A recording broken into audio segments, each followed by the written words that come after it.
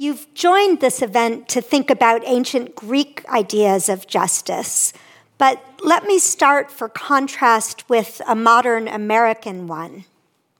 So imagine that before being allowed into this room or onto this live stream, you were required, in order to think about justice, to put on a magic blindfold that erased most of your knowledge about yourself, your race, ethnicity, and gender, your skills and aspirations, your current income and wealth, your lifelong earning prospects.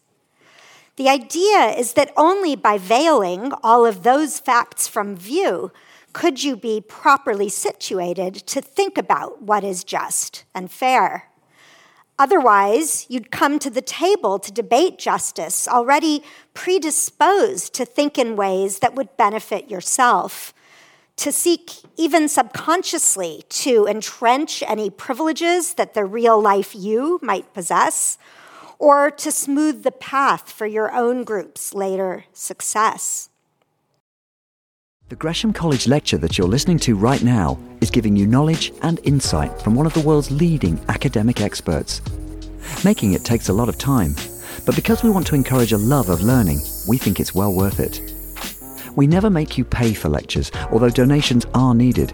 All we ask in return is this: send a link to this lecture to someone you think would benefit, and if you haven't already, click the follow or subscribe button from wherever you're listening right now. Now, let's get back to the lecture. So that kind of magic blindfold was proposed by the 20th century American philosopher John Rawls, who called it a veil of ignorance needed in order to reason properly about what justice requires. So Rawls thought of justice as a social contract of a very special kind, one that we can identify not through any actual process of negotiation, but only through hypothetical reasoning that we test against our fundamental convictions. So Rawls's masterpiece, A Theory of Justice, was first published in 1971, but political theorists and economists continue to build on its basic approach. Just in the last 2 years, we've seen two major works, one by Daniel Chandler, Free and Equal, What Would a Fair Society Look Like, published earlier this year, and one by Baroness Manoush Shafik, the former director of the London School of Economics and Political Science, now the president of Columbia University. So let me draw on them for a moment to flesh out Rawls's approach further. So Chandler, describing Rawls's ideas in his own work, explains further, the approach of the veil of ignorance, this magic blindfold, as I call it, is in contrast to real life, where people with more resources or social status would be able to influence the outcome. Instead, Rawls's original position behind the veil asks us to envisage the contract that citizens would enter into if everyone had the same degree of influence and was unaware of their particular circumstances. Again, how much money they had, their race, gender, or sexuality, even their religious beliefs, and their wider goals in life.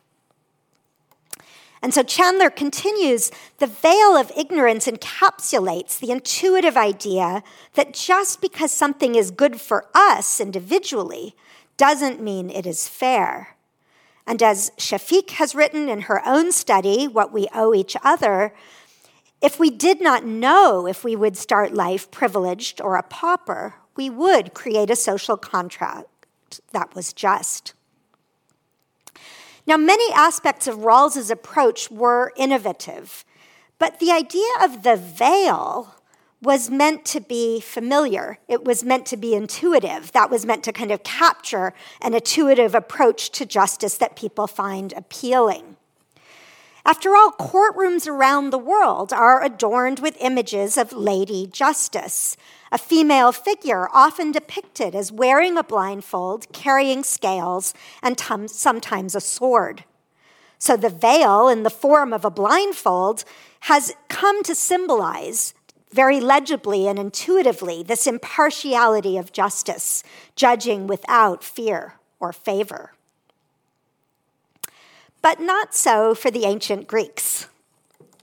So when we look at ancient Greek ideas of justice, by contrast, they're never characterized by a blindfold.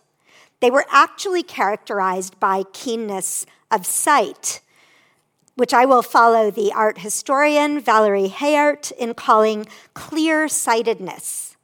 So this is the ancient Greek goddess Themis, representing divine justice in an ancient image from about the 300 BCE, so the turn of the 4th to 3rd century. And equally her daughter with Zeus, Dike, representing human justice, also known as Astraea. This is a modern image. But neither of them, as you can see, in this respect, this modern image is authentic, was ever depicted as blindfolded. So the only iconography that identified them as goddesses of justice was the set of weighing scales. The Roman author Aulus Gellius described the Stoic philosopher Chrysippus, who had written in Greek, as characterizing the goddess of justice as gazing with a sharp glance of the eyes, keen-sightedness. So the blindfold is actually a modern symbol, not an ancient Greek or Roman one. It's actually first attested in European imagery in 1494, initially as a negative satirical image that symbolizes a failure of judges to pay attention to their jobs. So the image that somehow has vanished is an image of someone sitting down with a jester behind them, tying their eyes with a blindfold, and the seated figure is Justice. But in this case, in the 1494 woodcut that's sometimes attributed to Albrecht Dürer, the image is meant to be satirical. It's suggesting that the judges were failing to pay proper attention to their job. So they're being blindfolded so that they can't actually see what they should be paying attention to. But nevertheless, from the 16th century onward, the blindfold came to take on our more familiar positive association as a central image of impartiality, which became characteristic of Lady Justice. And so in a 1593 work that summarized early modern iconography, Cesare Ripa wrote that the personification of justice is a blindfolded woman. And he went on to describe other attributes, but he explained the blindfold by saying that nothing but pure reason, not the often misleading evidence of the senses, should be used in making judgments. So that's our more familiar idea. Now, there is one very interesting early modern image that may have, art historians are divided, an antecedent in a very late post-classical Greek source, and this was this image. So in Plutarch, writing in the late 1st century, turn of the 2nd century of the Common Era, he recollects that in Thebes, he means Egyptian Thebes, there were set up statues of judges without hands. And the statue of the Chief Justice had its eyes closed to indicate that justice is not influenced by gifts or intercession. And this account of Plutarch may have inspired this short wave of early modern images around 1600 that shows judges with their hands amputated to capture their imperviousness to receiving bribes. And in the Greek, in Plutarch, it's described as there being adoron, so they're deprived of gifts because they literally can't take them. They have no hands to receive them. But that image was kind of a short-lived wave, but for the most part, from the 16th century onward, we have the positive association of the veil or blindfold, as we've come to know it now, suggesting that justice is going to be practiced with impartiality. Now, the classical Greeks also did value impartiality. So when we look to the Athenian juror oath, for example, the Athenian jurors, as Demosthenes reports, sworn themselves to judge with their most just judgment, and they shouldn't cast their votes through favor or any other unjust reason. But it never occurred to the ancient Greeks to symbolize that impartiality with the idea of a blindfold. Instead, it was keen-sightedness for them that justice required. So when the playwright Aeschylus, for example, this is a representation of his play, The Eumenides, in which he gave a mythological origin to the Athenian jury, the goddess Athena herself joins a jury that will replace blood vengeance with a measured and formal trial, giving the possibility of acquittal. But again, this founding myth of Athenian justice was carried out without any hint of a blindfold. Of course, Athena was known for her keen gray eyes. So fundamentally in this lecture, I want to flesh out this contrast between justice with the Greeks as requiring clear-sightedness versus the Rawlsian veil or blindfold. And I'm going to do this by exploring the work of the ancient Greek lawgiver, Solon of Athens, who otherwise I think is very comparable to Rawls in seeking to rethink the basic terms of social justice for a society. So Rawls operated hypothetically, invoking the veil. Solon operated in actuality. He laid down laws that continued to govern Athens for centuries, but laid them down again without any hint of a veil or blindfold. And so this is Solon, and in this lecture, in what follows now, I want to explore this basic contrast between clear-sightedness and blindfoldedness as approaches to justice, while we look at how both Solon and Rawls thought fundamentally about the relations between the rich and the poor. So this is central to both of them, but they take up this very different stance in approaching that relationship. And then in conclusion, I'll explore some measures that might today instantiate the aims that Solon sought to achieve. So 2 brief caveats.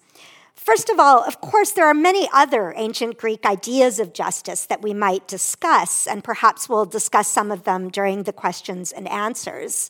And indeed, I'll draw on others in my next lecture, which is on Greek ideas of equality under the law, because of those ideas are intimately connected to ideas about justice.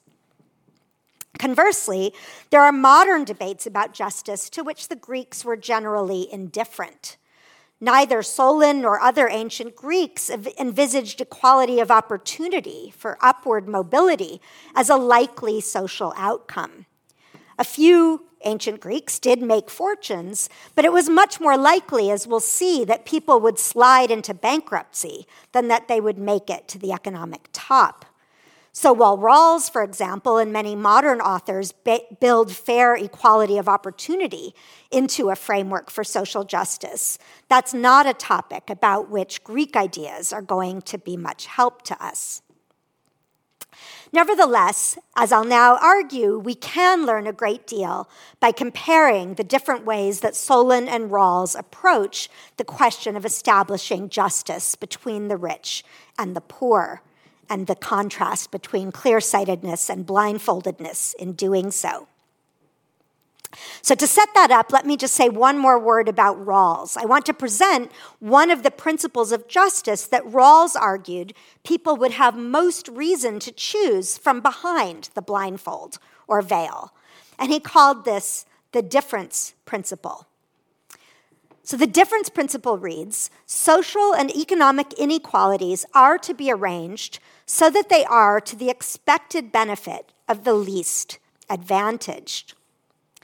So Rawls held that justice does not require complete economic equality. Justice allows inequalities, as this principle says, but the inequalities have to be pegged to their capacity to generate gains for the poorest. So his idea, for example, was that if you created incentives for greater productivity or innovation, which could raise the level of those at the bottom, that could be justified in allowing more inequality at the top. But a ceiling was imposed. You couldn't allow that much more inequality at the top if it didn't serve the function of raising the level of the bottom.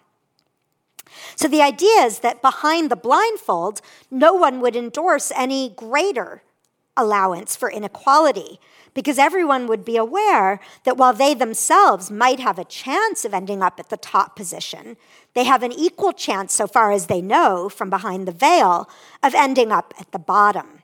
And so Rawls thought the rational thing to do was to bolster the bottom position so far as you could.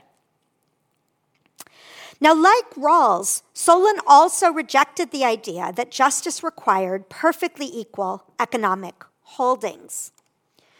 So as he wrote in one poem, "It did not please me to allow the equal division of our rich fatherland among poor and rich alike." But whereas Rawls wanted to establish both a floor and a ceiling pegged together, Solon focused primarily only on establishing a floor beneath the feet of the poor. But to do so, he argued, you needed to see clearly what the basic divisions in society were. And so my wager is that thinking about Solon in this dialogue with Rawls can help us to think further about what basic terms of justice a democracy might require today and how best we can identify them. So let me now turn then to say something more to introduce Solon of Athens, poet, arbitrator, and lawgiver. So Aeschylus's play that I mentioned, the Eumenides, was depicting a mythic, legendary time. But Solon was a real person who composed poetry as well as laws. He's actually probably the archaic Greek person about whom we know the most. We can read records of his words and deeds as they crystallized in the century or so after he died, when his oral poems were written down, and in the painted inscriptions of his laws on wooden notice boards, which he ordered should be set up and which were still visible centuries after he died. And there are references to Solon in many of our authors, including Herodotus, Aristophanes, Plato, Aristotle. But we also have two major narrative sources about Solon, and I'm going to quote from both of them extensively. So one of them is the Constitution of Athens, which was composed in the circle of Aristotle's Lyceum in the late 4th century BCE. I like to think of it as having been written by Aristotle's graduate students. And this is a papyrus on which it was identified only in the 19th century. So Aristotle's circle actually, we are told, assembled 158 different constitutions of different Greek cities, but this is the only one which survives in part, in this case, in a large part. And the other major source is a biography of Solon by Plutarch, who I've already mentioned. This is from the 2nd century. That says BCE, that should be CE. And this is in his compilation of lives of famous Greek and Roman statesmen, in which he systematically paired and compared one Greek and one Roman. So scholars have done a great deal of work on the differences of detail between these two narratives, but for my purposes tonight, I'm just going to draw on them both. And the general view that we take is that while not every word in these texts can be authentic to Solon, but I follow the scholar Adele Scafuro, who holds that there is an authentic Solonian kernel in these different records. So when we look at these later records of his poems and his laws, we can identify something authentic in Solon's voice, even if not every word that's attributed to him was likely his. So Solon was born to an elite family in Athens toward the end of the 7th century before the Common Era. But he had a special status in his life of having affinities with both the rich and the poor. So Aristophanes' Clouds has one character remark that by nature, old Solon was a friend of the people. So he was both a member of the elite, but also a friend of the common people.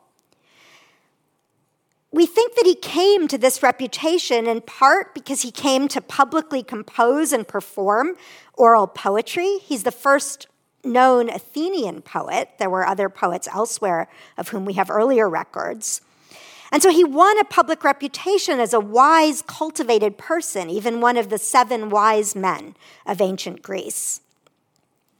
But at the same time, on one account, his father's generosity had depleted much of the family fortune. He'd given much of it away. And so Solon actually went into trade, which was an unusual decision for someone born into an elite family. And that meant that he traveled, he amassed wisdom from foreign sources, but he also built up a network of contacts and trust with the poorer citizens of Athens. And so that seems to be what gave him his special status, in which he was trusted by both sides.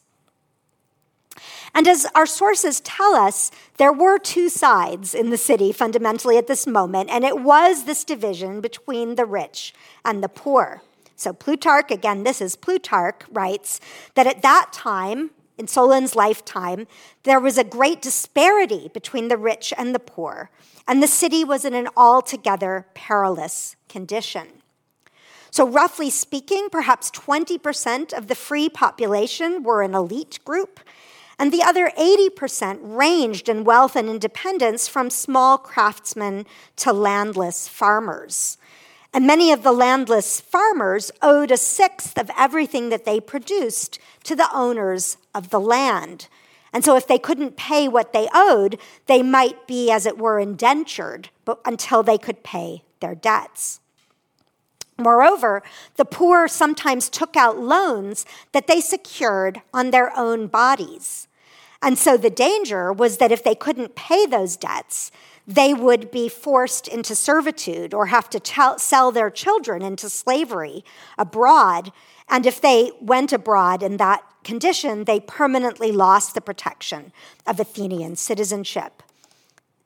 So this is Solon dictating his laws, which he's going to deliver in order to resolve this problem. And this is an image of a slave. The smaller stature person is an image of a slave carrying a shield for his master. And these dangers of debt servitude or full-blown enslavement made the position of the 80% profoundly precarious. So this line between the rich and the poor generated a significant destabilization of the social fabric in Athens at the time. And there were other sources of political tension that the existing political institutions were ill-equipped to manage.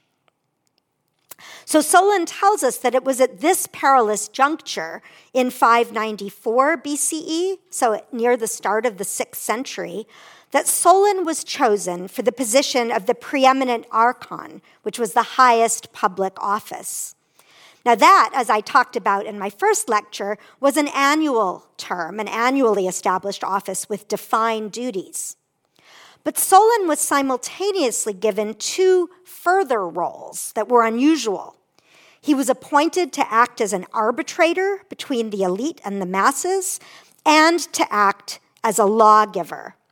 And he was asked to do so because the Athenians saw that he was the one man least implicated in the errors of the time. Plutarch again tells us he was neither associated with the rich in their injustice nor involved in the necessities of the poor. And so, what were Solon's aims in undertaking these roles? So fortunately, he tells us in his poetry, both written before and after the fact. So on the one hand, he did establish impartial legal processes. So again, we see that the Greeks do value forms of impartiality in justice. So as he writes, I put these things in force by joining might and right, that's literally dike or justice, together, and wrote laws equally for the poor and rich. So that might make it sound like he's going to treat the poor and the rich exactly alike. But as we'll see, actually, in order to be fair to both sides, he actually treats them differently. So the reality of economic division remained, and on that front, he sets himself up, as he writes, as a boundary marker setting a fair boundary between the rich and the poor. And he describes himself as setting up a strong shield around both parties, again, not to allow either to defeat the other unjustly. So think again about those metaphors, a boundary marker, a shield. Neither of those is going to work well if the person wielding it is blindfolded. You need to see where to set the boundary marker. You need to see in order to wield the shield appropriately. So Solon had to be clear-sighted in positioning himself to protect each side, rich and poor, from the excessive demands or pressure from the other. And his aim was to avoid pleonexia, in Greek, excessive graspingness on either side. So how exactly did he do this? Again, seeking to act as a lawgiver. So now if we turn from his poetry to his laws, we can identify the actual program of justice that he sought and in fact did succeed in implementing. So here he is, again, in a 19th century image, acting as a lawgiver. And the primary laws that he passed in order to treat the rich and the poor in appropriate terms of justice as he saw it were laws aiming to set a secure floor underneath the poor, to protect them both economically and politically. So crucial among his laws were the prohibition of loans on the security of the debtor's person and the fact that he canceled all debts, both private and public. And these come from that text from Aristotle's graduate students, The Constitution of Athens, but Plutarch reports roughly the same. So these laws then are seeking to decouple, at least in part, economic status from political power. So they impose a floor. You can't sink into slavery now if you're a free person because you can't anymore take debts on the security of your body, which would risk throwing you into slavery should you default. So that puts a floor underneath the poor to allow them to maintain their political status as equal citizens. But there's no ceiling put on the wealthy. Right? The wealthy can still be as rich as they might be. There's no pegging of the gains of the wealthy to the floor imposed for the poor. And there's no blindfold. We know exactly who are the poor and who are the rich. We know who has to be treated in what terms. So rather than being Rawlsian, Solon's approach is actually closer to an approach that was advocated by the political theorist Michael Walzer in this work, Spheres of Justice. Walzer advocated that a just society should aim at preventing an inequality in one domain from generating inequality in another domain. And that's what we can see Solon is trying to do. Economic inequalities shouldn't bleed over into political ones. So, for example, if someone is much shorter than other people, that inequality in height should be insulated from having an effect on their life chances. Now, that's not a totally trivial example. Height discrimination is a real thing, although it's relatively minor. But Solon tried to tackle this much more significant decoupling that still concerns us today, how to decouple wealth and social status from either generating or undermining political standing, political equal standing. So I want to say a word more about what we saw described as the cancellation of debts. The Greek word that is used to describe this in the ancient sources is the seisaktheia, the shaking off of burdens, which is actually the same root as our word seismic for earthquakes. So this was described as a real earthquake in the constitution of Athenian society. It was a kind of one-off reset which freed the poor from their current burdens and so enabled them to engage more equally with the rich as fellow citizens. And I find it fascinating that, again, already in antiquity, Plutarch here actually identifies this strategy as a kind of Waltzerian strategy of insulating different spheres of justice. So Plutarch writes in his comparison between Solon and Publicola, a Roman statesman, that what was peculiar to Solon was the remission of debts. And notice that he writes that the remission of debts confirmed the liberties of the citizens. For equality under the laws is of no avail if the poor are robbed of it by their debts. And of course, we think of the later aphorism that the rich and the poor are equally free in being free to sleep under bridges, right? This is the point which Plutarch was already identifying. So it was only the remission of debts that freed the poor from being under the thumb of the rich, as he goes on to write, and doing their orders, being at their beck and call in the courts. So when there was an excessive debt burden, even the courtroom justice, which was meant to be impartial, couldn't actually be practiced impartially because the poor would be under the thumb of, at the beck and call of the rich. Now, it's interesting that actually our ancient Greek narratives point out that cancellation of debts can be politically dangerous and it can bring unintended consequences. So both of our ancient narratives allege that Solon confided his intention to cancel debts to some of his wealthy friends who then engaged in insider trading. They incurred debts and bought land and then sat back as their debts were abolished, but their land investments remained secure. So this is a risky strategy, and it has to be timed appropriately and managed correctly, although the Constitution of Athens rejects an apparent accusation at the time that Solon himself was involved in the scam. So let me just add that Solon also, of course, passed many other laws, and we're going to look at some in more detail, but let me add here that he also tried to bolster the power of the Athenian poor from the other side. So I've been emphasizing how he tried to decouple their economic standing from their political standing, but he also set up new measures of political inclusion. So he created new political roles for the poor in hearing appeals from the decisions of office holders, serving on the popular juries, and holding office holders to account in other ways. So he didn't, just as he didn't abolish the distinction between rich and poor, we saw he didn't divide all property equally or land equally. He also didn't make all political power equal. But he gave the poor this role, which bolstered these various roles, which bolstered their standing. So while the word for democracy was not invented until a century after Solon, as I'll discuss in my fourth lecture on the 14th of March, Solon was seen by later Athenians and others as having laid the foundations for democracy by giving these powers of political judgment to all citizens, which in practical terms meant giving them to the poor majority.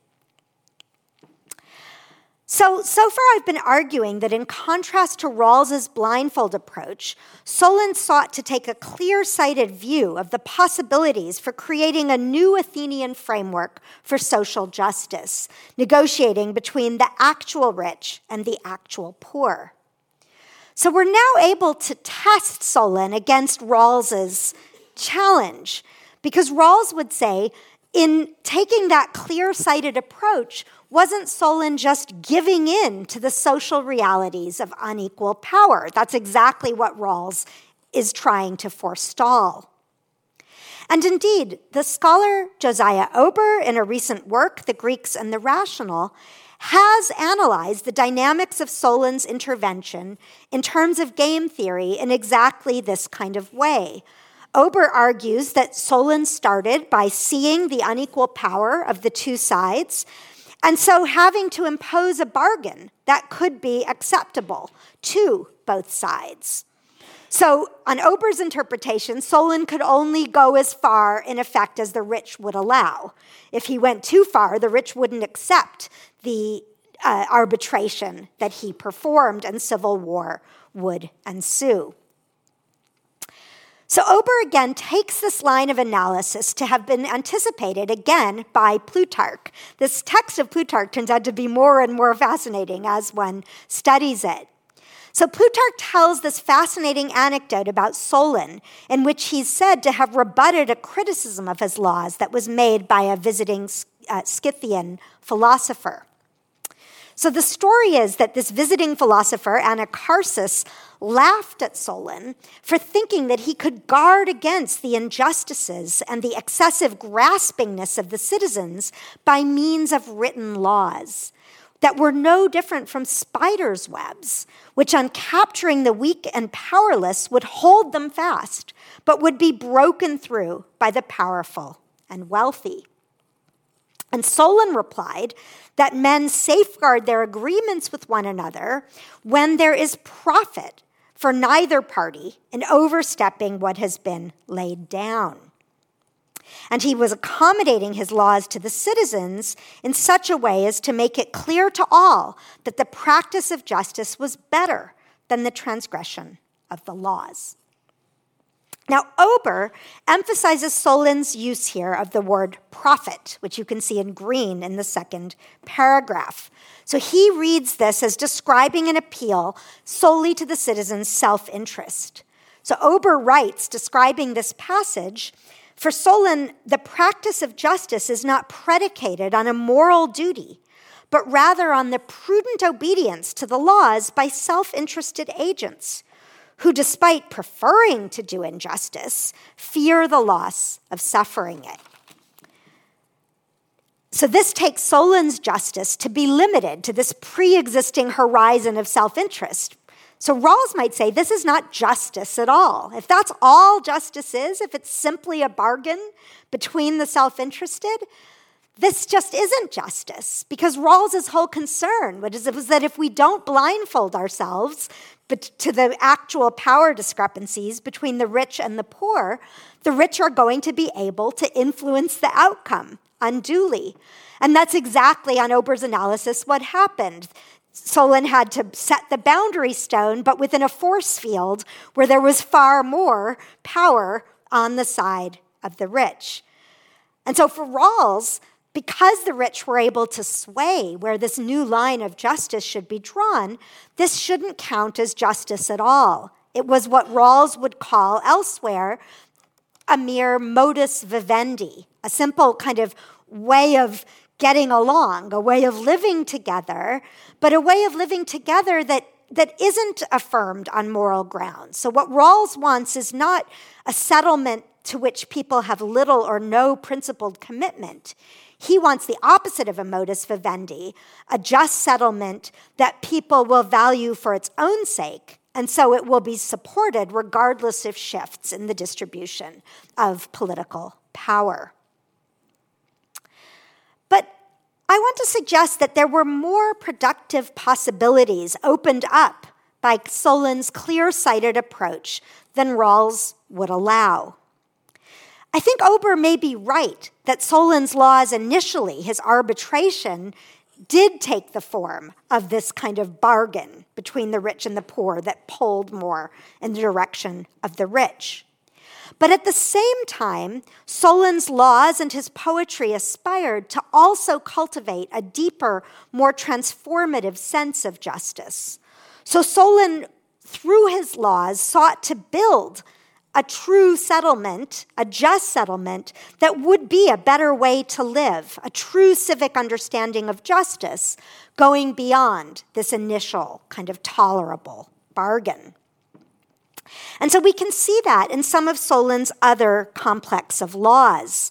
So, for example, in his laws, which are to do with banqueting, as you see in the last line of this quotation, right? How should citizens regulate their feasting together? They need to learn how to hold excess in check. This is again from Solon's poetry, telling us of some of the aims of his laws.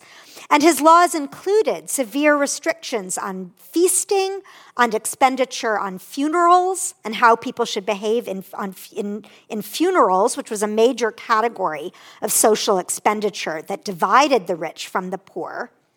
even how they should manage their dangerous dogs, which I know is a topic that's been much in the news recently. He wrote a law also about that.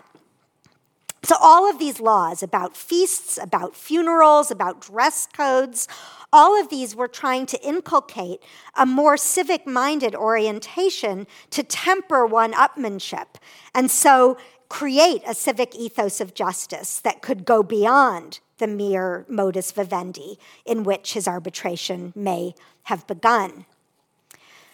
And actually here, Solon makes common cause with Rawls once again, because Rawls, too, argued that justice must ultimately secure what he called the social bases of self-respect. So for Rawls, one of the reasons that we might insist on the difference principle, where we peg the gains of the rich to the position of the poor, is precisely because the parties in the original position behind the blindfold or veil would want to avoid at almost any cost the social conditions that undermine self-respect. So both Solon and Rawls ultimately see justice as something that you have to make sustainable over time. It can't just be a one-off bargain.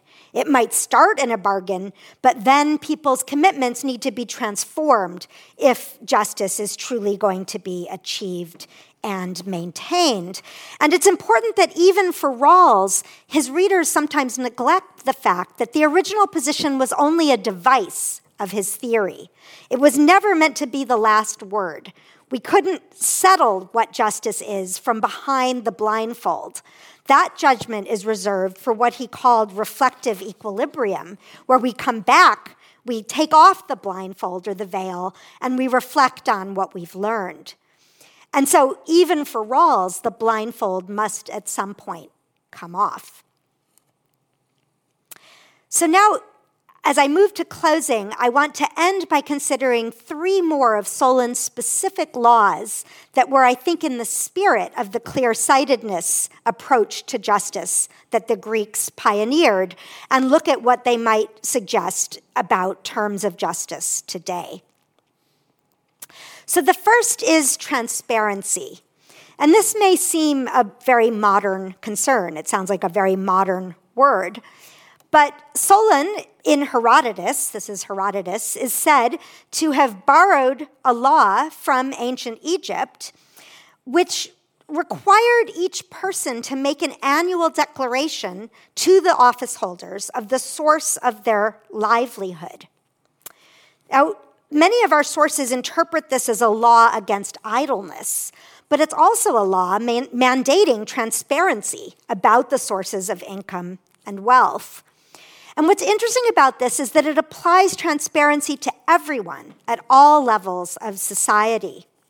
So this challenges a common way in which transparency is applied today, which is to reserve it for those with special privileges or status. So we often think today we only need transparency about those at the top.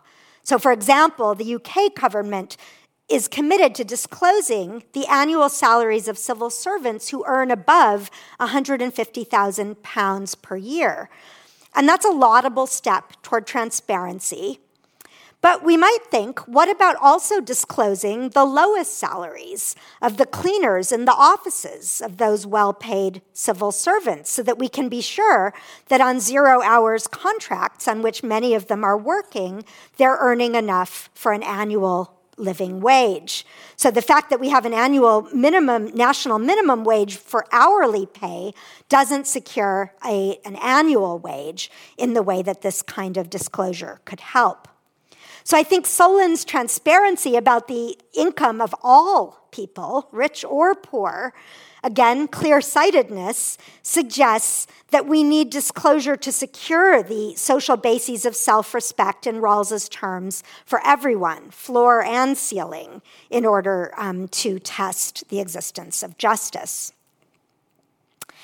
Here's a second way of combining the concerns, indeed, of Solon and Rawls, which would be a progressive tax on wealth.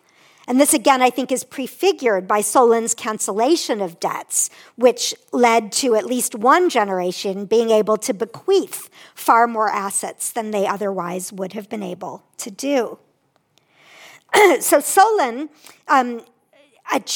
went some direction toward a progressive tax on wealth, but the Athenian democracy after his time would impose high special taxes on the wealthy. So this was an institution known as antithesis. And this is a very interesting way in which the wealthy would be identified to fund distinct public goods, so a worship or a festival chorus. So an individual wealthy person would be fingered as responsible to pay for that worship. But then they could say, well, no, actually, I don't have as much money as this other person, so I'll exchange wealth with them, and then they have to take my fortune and pay for the worship.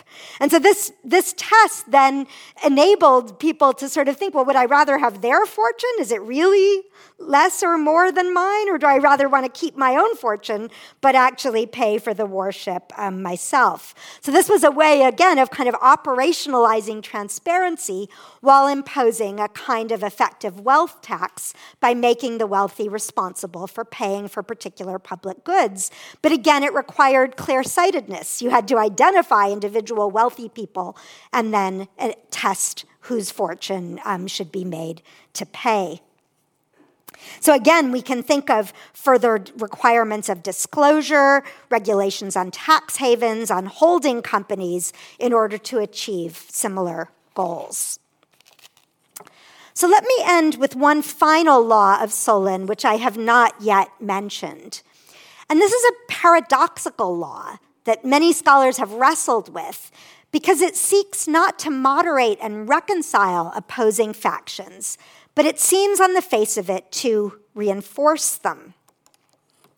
I had Thomas Piketty there supporting wealth taxes. But this is the law that I want to end with. So we have this in both of our sources. So Plutarch says, this law prescribed that he who in strife does not take either side shall become atimos. They should lose their citizen privileges. Atimos is literally be without honor, in this case without civic honor or standing.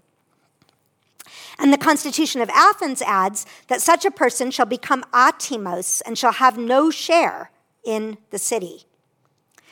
Now, this law sounds very paradoxical because it sounds like Solon is saying people should become polarized. They should take sides in civic strife. And that seems to be the opposite of what we might think he was trying as an arbitrator actually to achieve.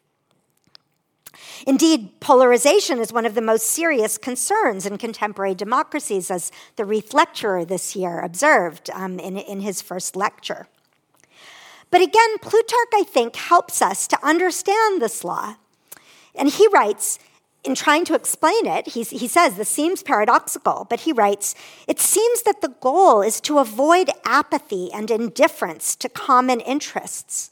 So the danger that Solon's law is trying to avoid is the danger that some people will engage in putting private affairs in safety and glorying in not sharing in the disgrace and sickness of the country.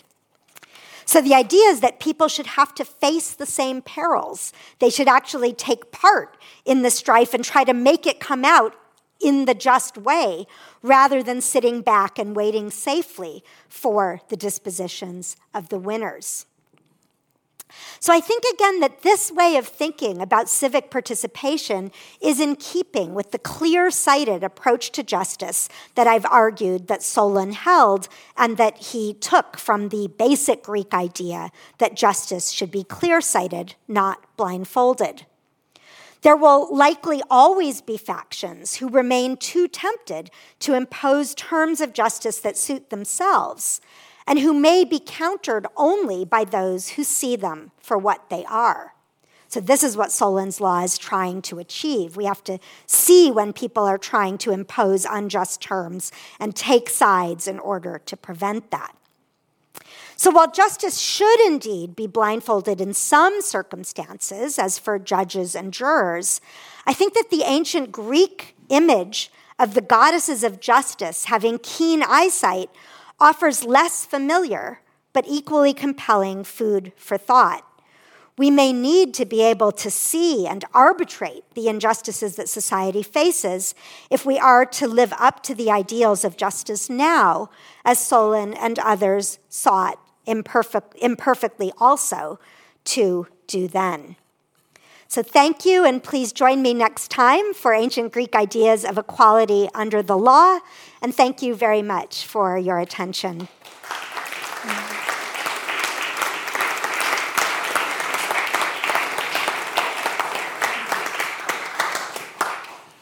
Thank you, as ever, Melissa. Magisterial performance.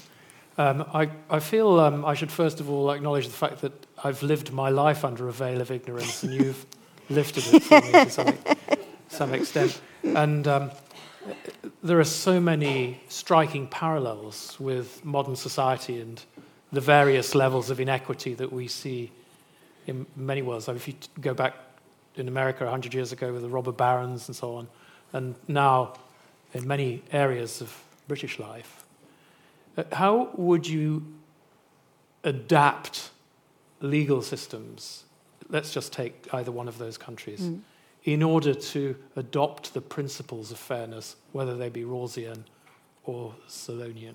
Yeah, thank you. So I do think that this idea that one needs to be able to identify and pinpoint where real power differentials exist in order to be able to then design appropriate legal instruments. I think that's a very important sort of application of the Greek idea of the clear-sighted approach that I've been developing. So I flashed the Piketty image very briefly, but of course he and other scholars, Emmanuel Saez and Gabriel Zuckman and others, have done very important work in trying to pinpoint the real sources of wealth inequalities and just simply their real distribution. How much is the difference between the 10% and the 2%, between the 2% and the 1%, between the 1% and the 0.1%? Those are real differences. And if one sort of just lumps them together or puts them behind a veil, one actually fails to be conscious of the real sources of potential political inequality and the dangers that those can pose.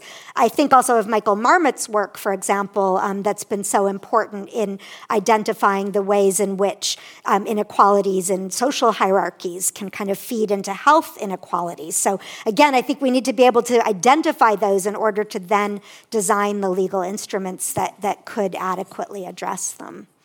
I was struck as well by, I'm not going to pronounce this word very well, I suspect, the seismic word. Yes, seisaktheia, yeah. Okay, because I'm not sure if you were on a flight when this was all happening, but the new legislation that came in to repay the post office worker had great similarities with that.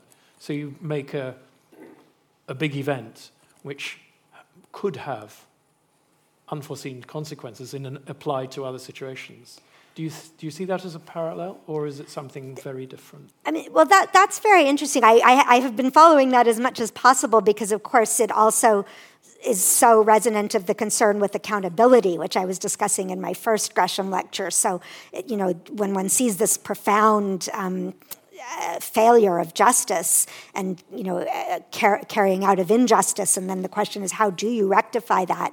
I mean, I think what's different about it is, of course, that in this case there was a specific act many specific acts of injustice which now have to be rectified. So there's a sort of rectification aspect. I mean, Solon in a way was saying we just need to make a blank slate on debts and start again. Yeah. So even if those debts had been accumulated legally at the time, it had gotten to a kind of unsustainable place. So in that way, I think they're not exactly comparable, but I do think that, this question of, how can you set fair terms after sort of really serious injustice has been done. And of course, you can't fully do that.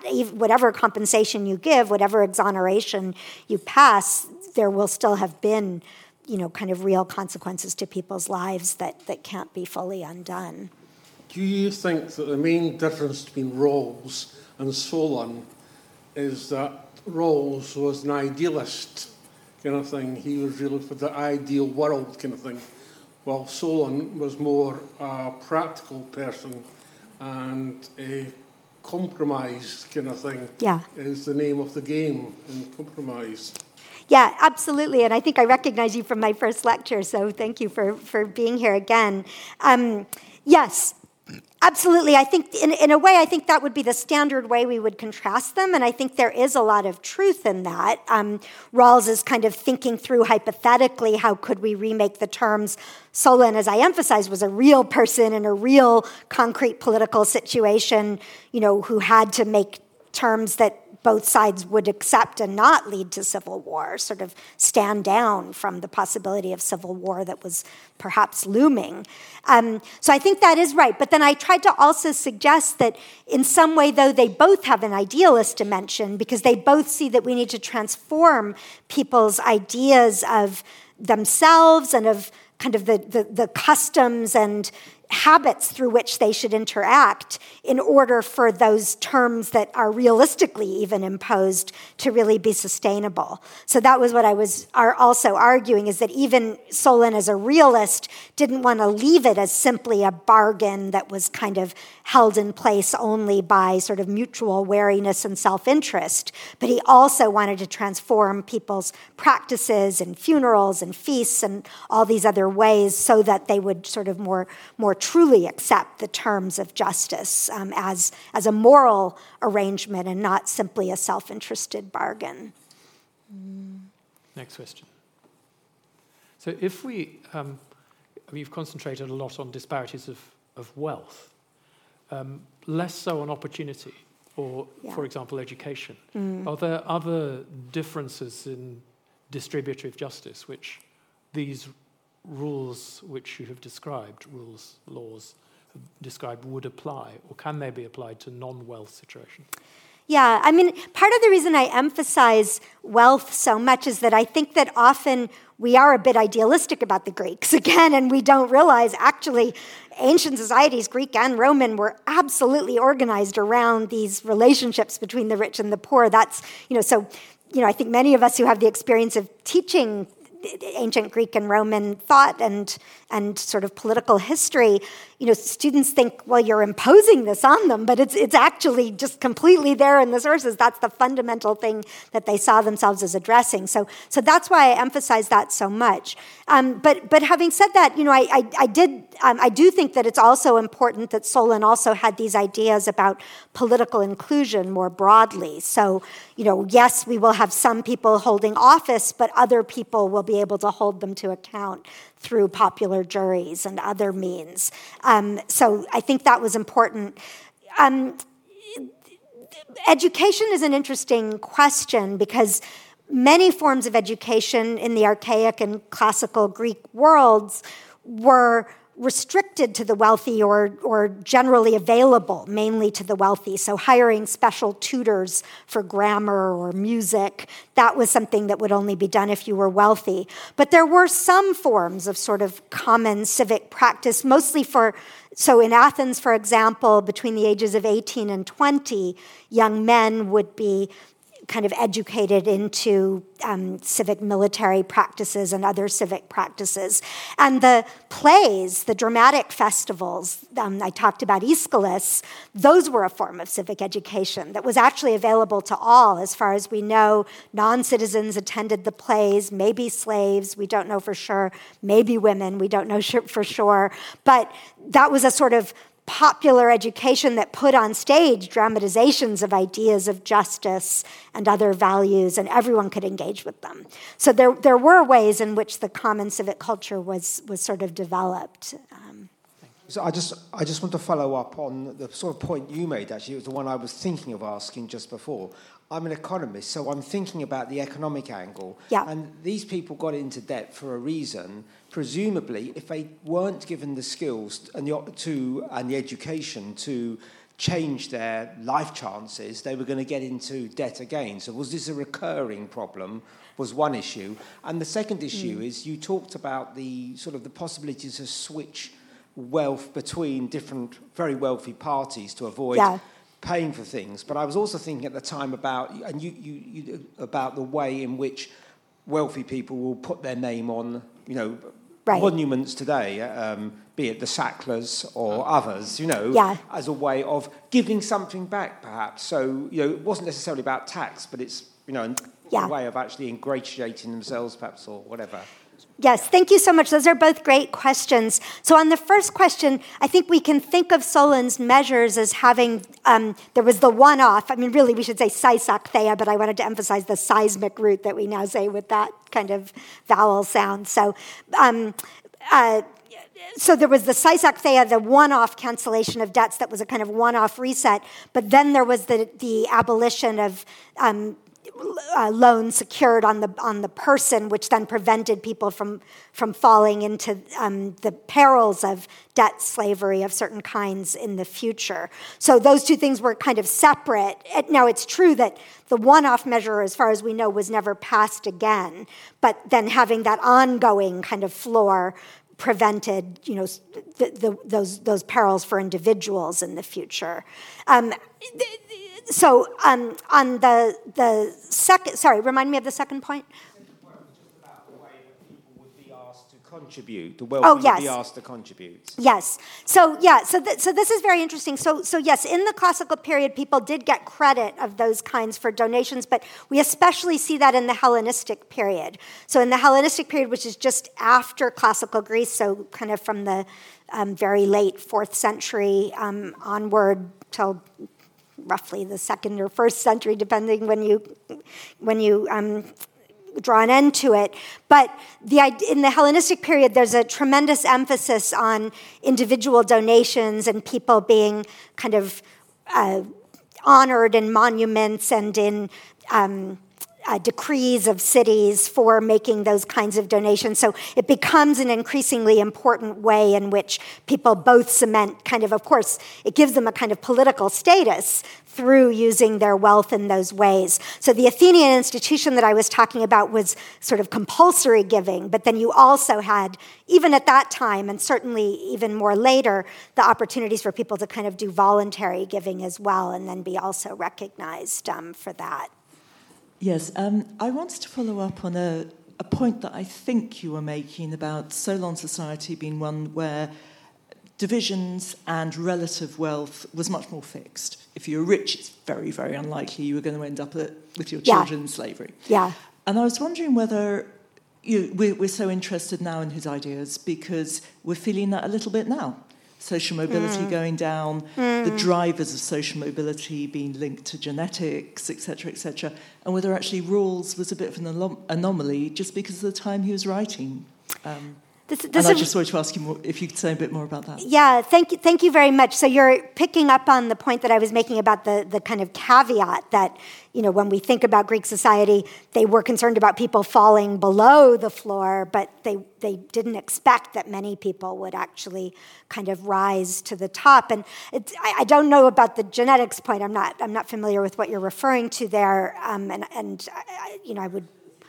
Yeah, well, I'm not familiar with the evidence about that. But on the general point of, are we not seeing as much social mobility now, I think that is a very important point. And again, that goes back to the need for transparency about these things, because in many ways, our kind of self-images of many societies, perhaps even America more than Britain, is an image of a kind of possibility for social mobility that is simply not, in fact, anymore captured by the realities. And so again, we need that clear-sightedness in order to tell us this is not really possible to the same extent, in the same ways, we're not seeing it, and then to be able to try to design policy instruments and interventions that could try to address that. So it's an interesting point. I hadn't meant to make the point of the parallel, but I think you're right, actually, to point it out.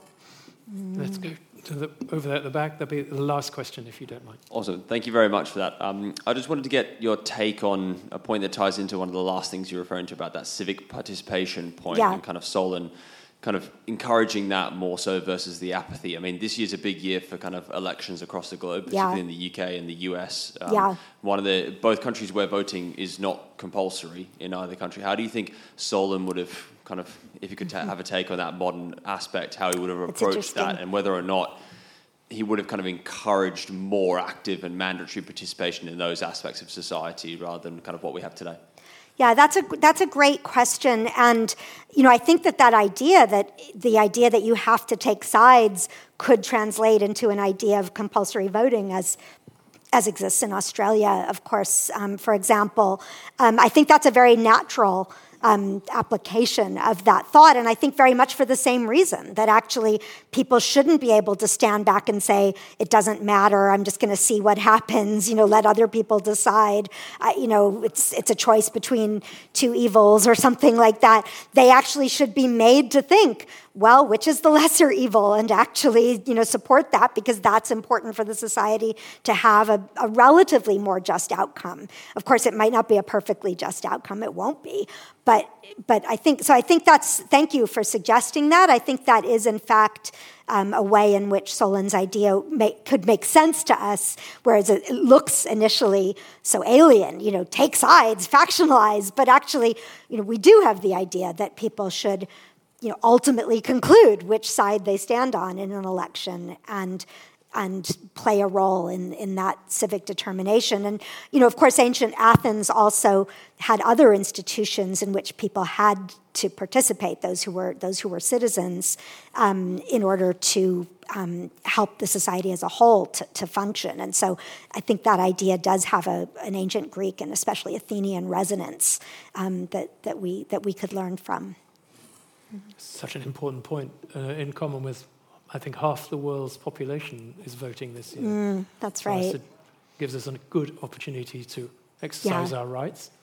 Thank you very much for telling us a good way to go, and a wonderful lecture again. We look forward to March when you're giving 2, and I hope you'll join us when Melissa is back again. Melissa, thank you very much. Thank you very much.